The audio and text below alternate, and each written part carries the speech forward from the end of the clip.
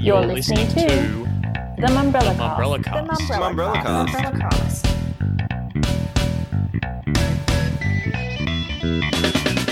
Welcome to this week's Mumbrella Cast interview. I'm Callum Jaspin. This week, I'm chatting to David Lee, Chief Creative Officer at Squarespace for its in-house creative team. Lee speaks to me from his home in Los Angeles, where he spends most of his time, otherwise commuting to New York, where the Squarespace main office is based. Lee joined the website design startup in 2013 from TBWA Worldwide and has since turned its in-house studio into a creative powerhouse, winning Ad Age's A-List In-House Agency of the Year in 2020, as well as winning an Emmy in 2017 for the brand's Super Bowl ad. In this discussion, Lee talked to me about the differences in working for a singular brand, how to keep progressing the work, working with superstar talent, creating global campaigns, and his observation of global trends following judging at Cannes this year. He joins me now. David Lee, Chief Creative Officer at Squarespace, welcome to the Mumbrella Cast. Thank you very much for having me, and excited about this one.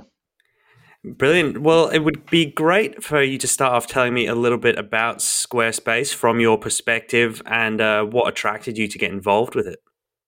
Right. Well, I think as one of the elder statesmen at the company, I've been at this company for almost 9 years, which every time I say 9 years, it kind of feels like this is, I'm almost at a decade. So I could definitely speak to you about why I came here and like the evolution of the company throughout the years. And that might be a good start. I think, I met our founder and CEO, Anthony Castellana, I think almost 10 years ago. And I think it really has to start with him, like the genesis story of from him. He's a bit of a rare breed because he's an engineer by trade, but what I didn't realize is that it's someone who really surprised me because he had such an appreciation for creativity and design, which was kind of rare when you meet kind of like tech founders who are engineers themselves. And it was kind of odd because it really felt like that was baked not only in him as a founder, but it was already intrinsically baked into the company, like right from the start, right? He knew, like right when he started this thing from the dorm room, that like number one, the genesis story on why he created Squarespace was because back then, if you were going to create a website, it was really hard, right? You had to take multiple products and services, you had to Frankenstein them together. And, ultimately he wanted to find kind of like a holistic integrated way for someone like you or I to be able to put something out like into the world. And that was pretty progressive back then. But I think like number two was probably, kind of the more insightful thing for maybe you and like the audience over here is that I think there was a genuine I think there was a genuine like observation that the web was a pretty ugly place back then. It looked like a junkyard of trash on this thing that we call the internet. And he really wanted to clean it up and really be one of the first people to actually try and create an integrated platform, but also make sure that the end result and the artifacts that you put out into the world were actually beautifully designed and considered and thoughtful, right? So I think those two things were kind of like the catalyst on like why he decided, heck, maybe I should start a company out of my dorm room. And I think like the amazing thing, so obviously for me, I had been in the agency world for a long time. I actually even created a product that was quite similar to Squarespace almost by accident. So I already had like a little bit of an itch that I wanted to scratch, right? From just being an entrepreneur and working on an actual product and company that you actually cared about. And I'm happy to say the mission hasn't changed ever since like those first conversations with him. So like when I joined the company 9 years ago, Squarespace really spoke to the creative community. It was a web publishing platform that decided to make its mark super early on by focusing on what I would call like the people who are the hardest to please, kind of like creatives, right? So creative people, designers, photographers, filmmakers, illustrators, right? These are some of the most fickle people in the world, right? And the hypothesis there was that if you could actually please them and make them content about how their ideas were going to appear out into the world, how the content would be framed and what have you, it'd be really, really easy to take those learnings and then apply them to different categories and industries, right? So that's kind of like where we started. And I'm really glad that that was kind of like right at the ethos of the company because we've kind of been on this journey and it's still there, and it's still baked into everything that we do, and like the lens on how we look at our company and like the industry, like holistically, right? And the I think that's a good jump to where we are today as a company. In some ways, like that mission hasn't changed, but in some ways, it's really evolved to a point where all we're trying to do is create modern, cutting edge tools that allow people to not only just stand out online now, but I think the web and like the world and the industry that we're living in right now has moved to what I call like the transactional phase of the web, right? So everyone is now selling online, right? They're selling on social, they're selling on their website, like they're selling in point of sale, like in store, right? So everything is kind of like moved into this space. And we find that really, really interesting. So obviously, for us, our e-commerce platform isn't just about selling physical goods, right? When we think that's really important, but we also think that there's the next generation of entrepreneurs in this new economy is really going to open up this opportunity for people to be their own entrepreneurs and be selling things in every single way possible, right? So people can now sell their time. You can schedule appointments. You can sell your own content, right, and put it behind a paywall.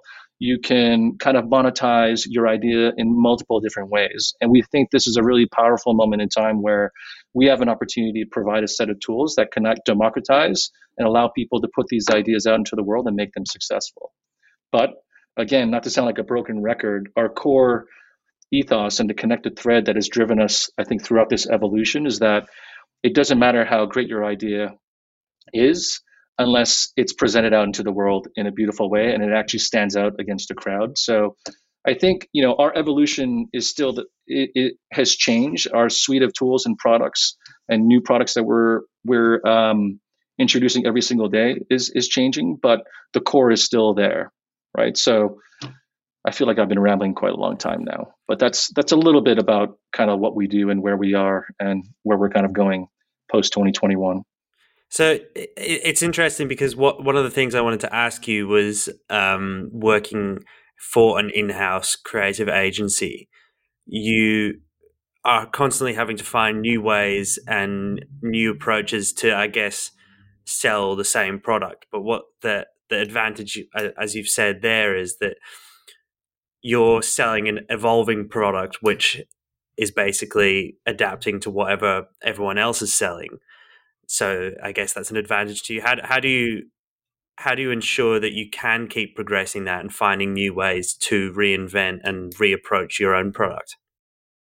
That's a good question.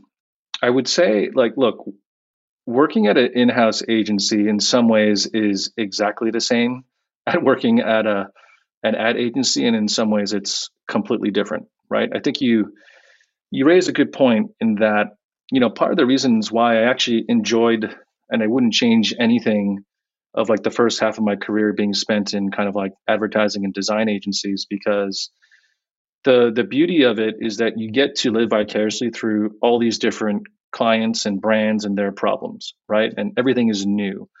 And you get to really gain a lot of insights about different industries.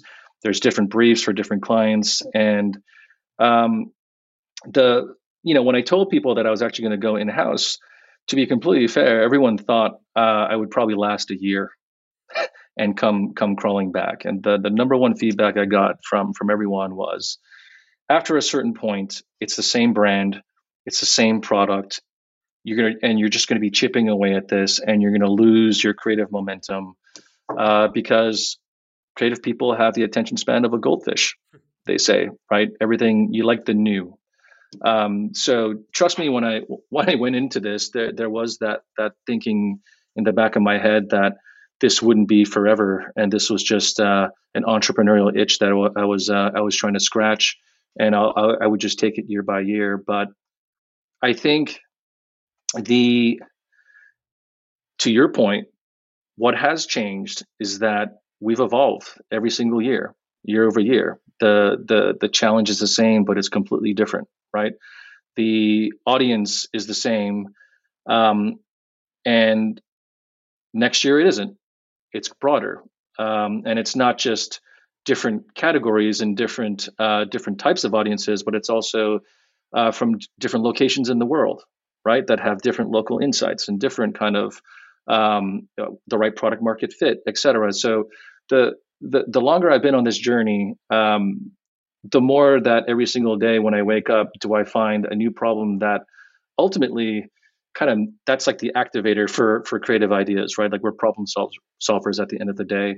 It's just different that, you know, we're going very, very deep on one problem and then it's kind of going horizontal at a certain point. Whereas I think in agencies, you kind of dip your toes in, don't really go deep, but you kind of go very, very horizontal, right? So it's a little bit of a reverse, I would say. But creatively, how I kind of like stay inspired, working in an in-house agency. Well, actually, let me add to that. The first thing I wanted to say to most people and whoever's listening out there is I actually don't think most brands should start an in-house agency. I think it's actually it's obviously something like today that people are talking about, right? Like where the industry is going. You're seeing a lot of people in-housing their creative, but I wouldn't do it unless you kind of know what you're gonna walk into, right? And the reason why I say this is that Squarespace is, from its founder, from its ethos, a creatively driven company, and its mission is a creatively driven mission. We're also a DIY product platform. We behave like a DIY company in everything we do. It makes sense for us to DIY our own creative and our own marketing because that's just how we been built, right? And it's also what we provide as a platform for our customers, right? I had written down to say to you, it would almost be hypocritical for you to outsource your own creativity. 100%. I'm glad you picked up on that because like that's also part of the fun. That's the fun stuff, right? We're not just the thinkers, we're also the makers, right? This is like a product company. We make our own product, we craft it. Why wouldn't we do that on the other side of the coin? So it's I agree with you. It would be very hypocritical, right?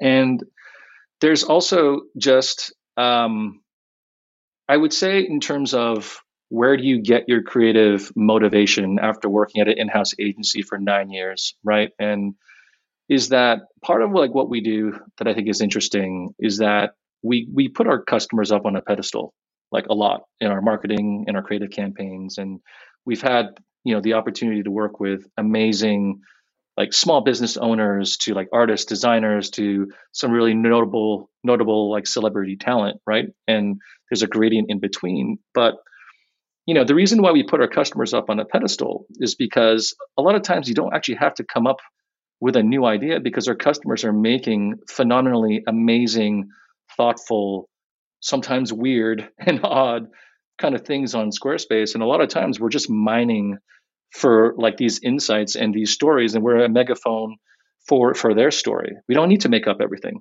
right? And I think that process, instead of living vicariously through different clients and different brands, where I get that from our customers, right? And some of these are brands, some of these are individual entrepreneurs, but I'm always amazed every single day at the genius and some of the really impactful things that our customers are making. So a lot of the job is almost being inspired every single day, and I think that kind of keeps the creative juices going for me.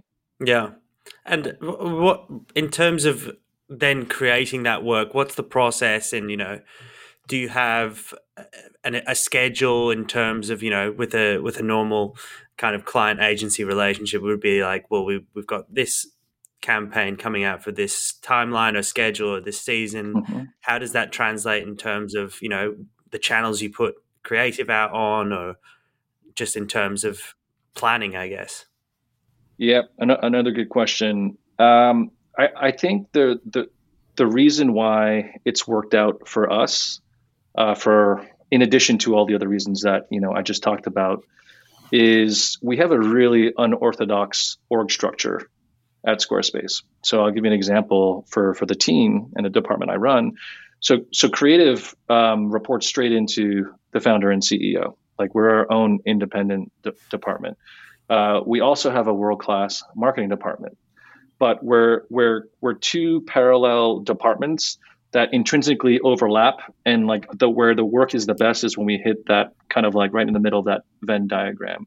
But I think it's this odd org structure that is the unlock for um, some of the ways that we've been able to work and some of the great work that we've been able to put out into the world, right? So um, our CMO and I are kind of like two peas in a pod and work very, very yin yang, and we have a very, very close partnership that just works really, really well. Mm-hmm. And it's up to both of us purely from 30,000 feet in the air to set kind of what the vision, what the strategy is for both departments, and really kind of like plan almost like a year ahead, like what's going to happen. So it'll be easier for me to kind of explain how this works with like a real world kind of example, right? So I would say 2021, 2020 and 2021 were the some of the first years where we actively said that international was going to be a huge part and a huge remit of like what we were going to focus on. So typically in the past, we would create, quote unquote, global campaigns that we would try to like localize like after the fact for different markets, right? And it's really in the last year that we decided that what, I don't know if that strategy works. So what we really need to do is kind of create more bespoke kind of like marketing and creative strategies for these different markets, right? So then we'll kind of look at which geos, which markets do we think we should be focusing on at the growth scale of where we are. We kind of isolate which ones we think will work, and we start to build like a bottoms up plan from those. Really trying to gain local insights from some of our partners and the boots in the ground in these different places, so that we're not blindly creating things from a North American kind of POV. I think that was really important for us, and one of the main reasons we just launched in Q2 one of our first kind of like campaigns for the Australian market that was really born out of real local insights, using local creatives, like actually Australian creatives there to make sure that everything was kind of like on point. And yeah, we were really happy with not only like the creative work we put out into the world, but it's actually been one of our most effective campaigns that we've seen, in the past few years. And so it's really kind of driven good business for us, right? So that's a really great example of doing more of like a bottoms up kind of plan. And yeah, I think moving forward, we're really going to look at other international markets and kind of like take the same strategy on how we grow. Yeah, and will Squarespace always be based specifically? I know you mentioned in our conversation just before we jumped on that the head office is in New York, but then there was plans to kind of grow into or open a second smaller office in LA. Will there be any more kind of outposts or?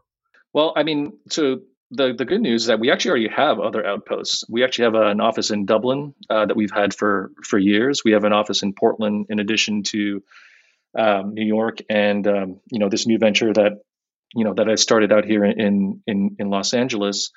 I don't have anything to unveil about kind of like new offices, or else I think Big Brother on this call would probably come. I would have someone knock on the door, but it's not. It's not a guarantee that we'll open up new office, but it's definitely something that we've been talking about, right? So I will keep you posted on that.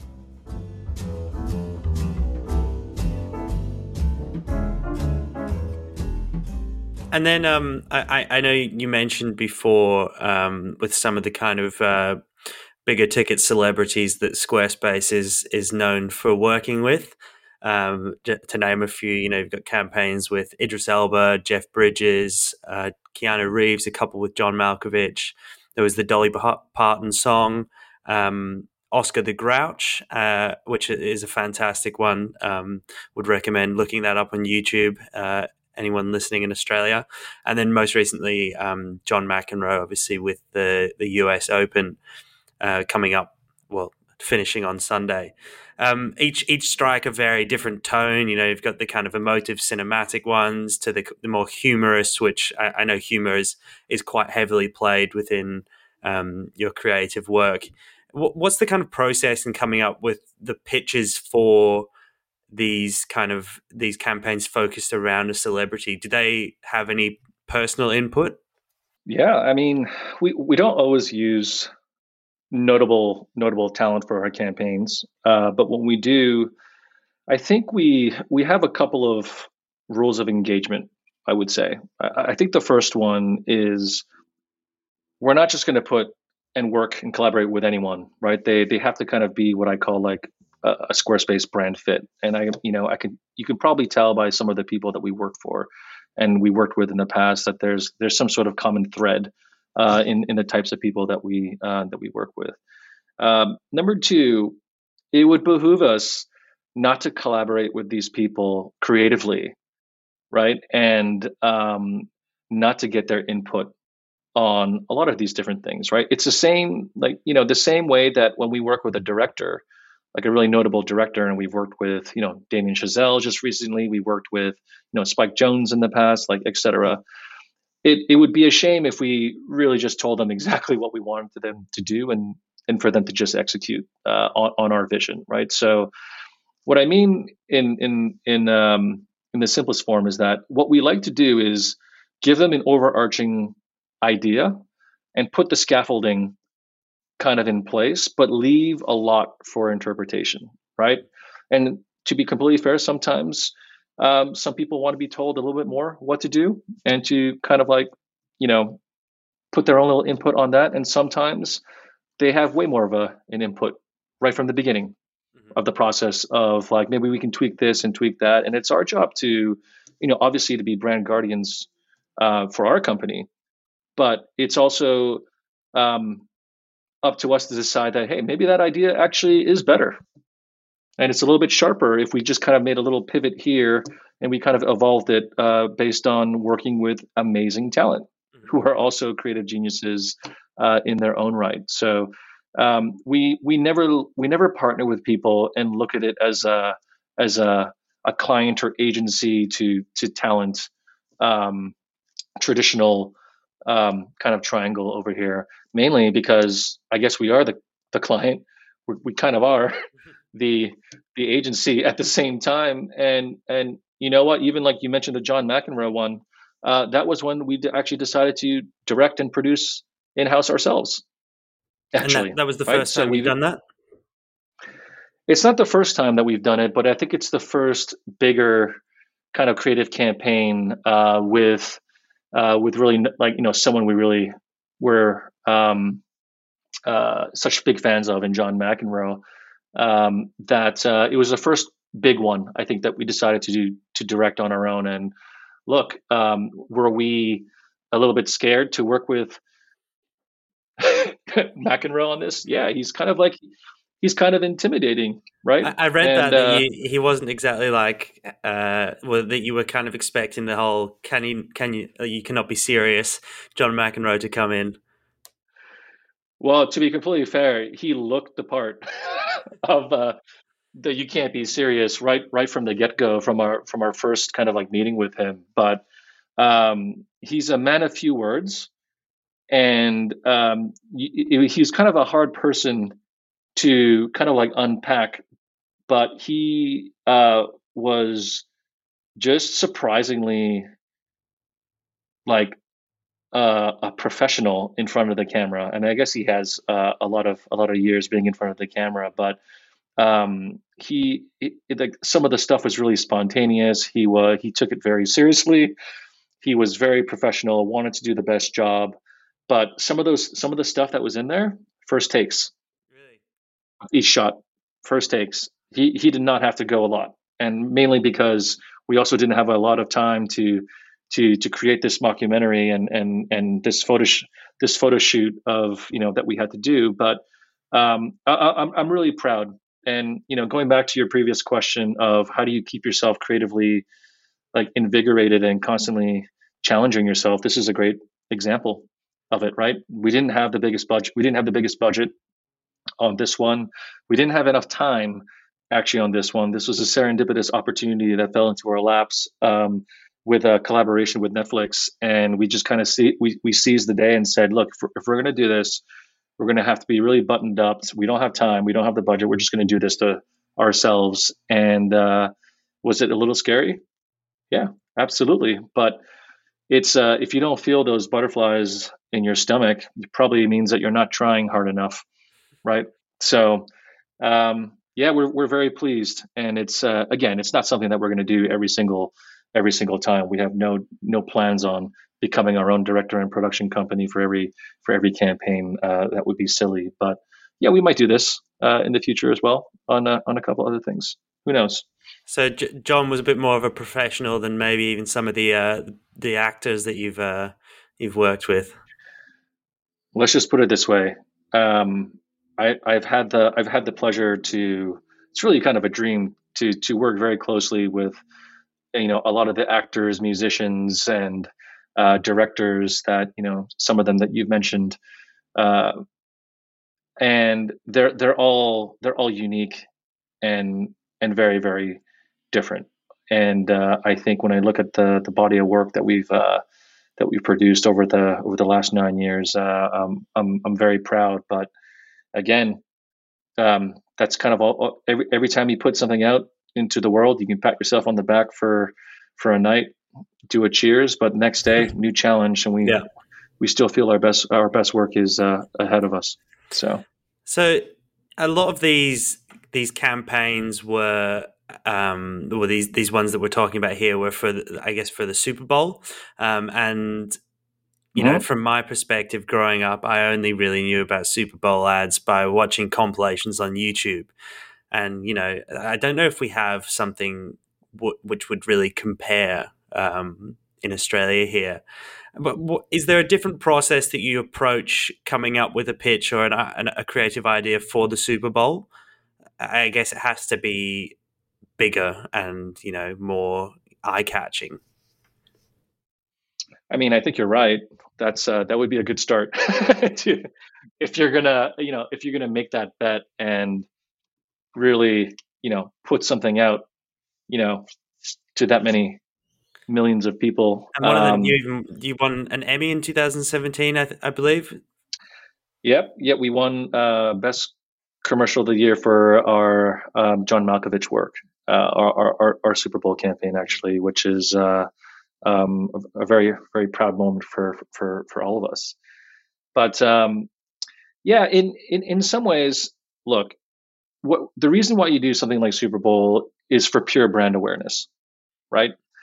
And we have a specific brand that has kind of like some innate qualities that we think make us different. And if I think all of our Super Bowl ads and our campaigns have been pretty different than what you see usually on the big game, right? And I'm not saying it's better. I'm just saying that it's we have our unique stamp on it, and it's an opportunity to really make a lasting brand impression for hundreds of millions of people who are watching, right? And we don't do it because we're waiting for people to start a website, in the second half right after our air ads. That would be kind of like idiotic. So really what we're trying to do is create a constant drumbeat year over year where we're top of mind on the world's biggest stage. Super Bowl is a very odd brief because it's a little bit of a game within the game. A lot of people love the adverts on the Super Bowl. I think it's the one time of year where people actually want to watch the ads, and there's a water cooler effect to that moment. I don't think we found anything that has the same characteristics attached to that. When do people actually want to watch advertising? Right. So it's a unique challenge. It looks like fun and games, but I can assure you it's not.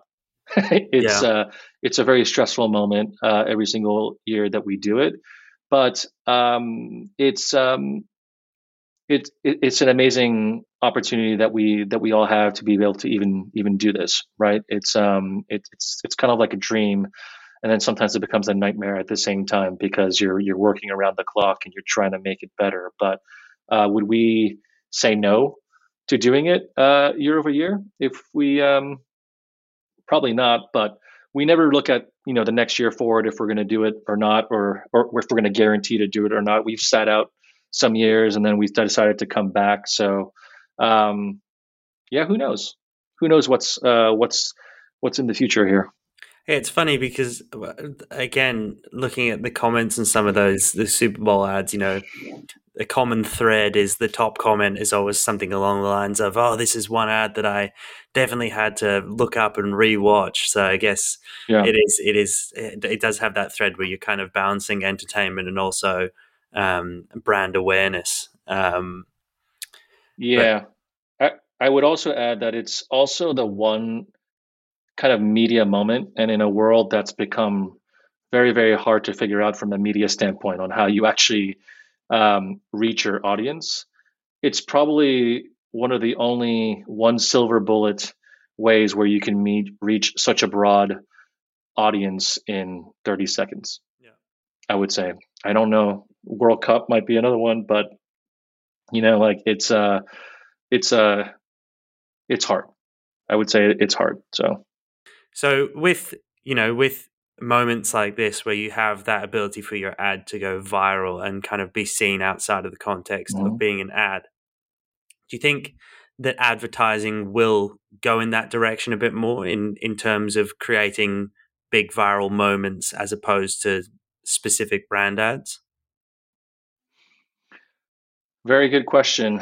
I almost feel like if I had the answer to that, I should probably be working in a different industry and I would be very rich. But I think no matter what I say here, a year from now, it could completely change. And I think the rapid clip at how things are changing in like the era of that we're living in right now is you really just kind of look at you got to look at it kind of like year over year and make smart bets about where you think the ball's going to be, and try and do your best to stay ahead of the curve. But yeah, I mean, look, I think it's harder to in some ways we have so much more data like at our fingertips, but in other ways so does everyone else, right? So I think the creative challenge is trying to find a way to cut through somehow, right? I don't believe every work has to be something that goes viral to get like organic impressions and like a PR halo for it to be successful, right? I don't think like that should be the end goal. I mean, I'll take it if it just happens to be the case, but yeah, I think look, the media landscape is changing, the creative landscape is changing, the advertising industry is changing, the consultancies are adapting, right? Like the whole industry is kind of like a little bit of a flux, and everyone's trying to figure out like their bespoke way in, to try and make sure that what you're doing for your brand or your clients is going to be unique, but also ultimately effective, right? So I don't have a specific answer to that. It was everyone thought back in the day that digital was going to be the transformational thing. Now all you see on digital are video ads, right? So everyone thought then social was gonna kind of like take over, right? And but in a lot of ways, what you're serving up, even though you have a little bit more audience information, right, attached to it, it's still kind of the same thing, right? You can serve like a video ad that might be a little bit more tailored now. So, but then people thought branded content was going to be the thing, right? But then it was like, well, do people organically want to watch branded content, or is that still a pay to play kind of a thing as well, right? So I think what you're seeing is there's always like a big step function that's happening. Brands, agencies, consultancies, and what have you adapt. And it's all of our jobs to make sure that we're educated on what's happening. And I think the second thing is ultimately what we try and do, at least a couple of times every year, you got to take big bets. Some of this stuff won't have, data and research attached to it. Some of it is still kind of like your gut instinct, and sometimes it works, and sometimes it doesn't. But I think the more important thing is like it's the times where it doesn't work where you actually end up growing the most, and you start to learn kind of like what worked and what didn't. And so, everyone's heard the don't fear failure thing, but sometimes you actually really do need to fail, and that actually might be the biggest thing, the biggest learning that you'll ever have, right? So it's a long, convoluted, kind of dodgy answer to your question, but yeah. No, it's a good one. Thanks for giving me such a long and an insightful answer to what was a pretty, I guess, pointed question. I think just finally it'd be really interesting. We've had such an interesting year with. I know at the start of COVID, everyone kind of started off on the same timeline, but then as countries opened up, some have higher vaccination or quicker vaccination rollouts than others. Australia was still in lockdown, but you were judging at this year's Cannes Lions. Mm-hmm. It'd be really it would be great to get an insight from you on how I guess that turned out in terms of global trends in work, and if there were some, I guess, differences in the way advertising was approached across the globe. Sure. Well, I can tell you that it's always an honor to judge at these award shows. We kind of looked at them as like the source of inspiration, and as a young creative, you wanted your work to stand out even amongst the best and be judged by some of the the industry's best, right? So I have an utmost appreciation for all of these shows, obviously including Cannes. But as someone who actually ended up judging almost every award show this year, and remotely, I had both the pleasure and the pain at the same time too, because remote judging it's just different than doing it in person. A lot of the conversations and those little fleeting moments and things are actually kind of what makes it special. You try and replicate that doing it completely virtually, but you're missing a big part of it, I think. And they all kind of did it in their own different ways, but I would say the biggest takeaway from not only Cannes but like all of the different award shows was there was definitely a thematic trend around very purpose driven work, right? You're talking about audiences who were really going through some struggling times, right? Like the whole world was going through some really kind of like struggling times, whether it's global pandemics that are still going on almost 2 years later, to social injustice, unrest, and kind of like movements that are happening. There's been a lot that's happened, I would say, in the last couple of years. So I would say there was definitely a thematic trend of doing work that was really purpose driven, right? And the industry has always done purpose driven work, but some of it, to be completely frank, kind of felt a little, I don't know, it didn't feel genuine, to be completely fair. And I think what you saw in a lot of the work that was entered in the past couple of years was that it didn't feel like artificial generosity or purpose with like impact, right? These were brands and work that were really trying to help and to raise awareness of things that the world should be hearing about. So I would say that was one trend. I would say on the other side of that, though, however, another trend is that it was just, you didn't see a lot of fun work. It was it was quite serious, right? And sometimes when you're living in very dark times and bleak situations, you kind of just want a little bit of, I don't know, like a serendipitous laugh every once in a while, or a little smile, and I would say that that's probably what I saw the least, right? Is some of the work in the past that was that just brought a smile to your face, or it was just fun, right? And obviously we know the reasons why, but yeah, I think that's probably what I was the second insight, is that I'm glad that I saw quite a bit of good work that was through that lens, but I wish I saw a little bit more. Yeah.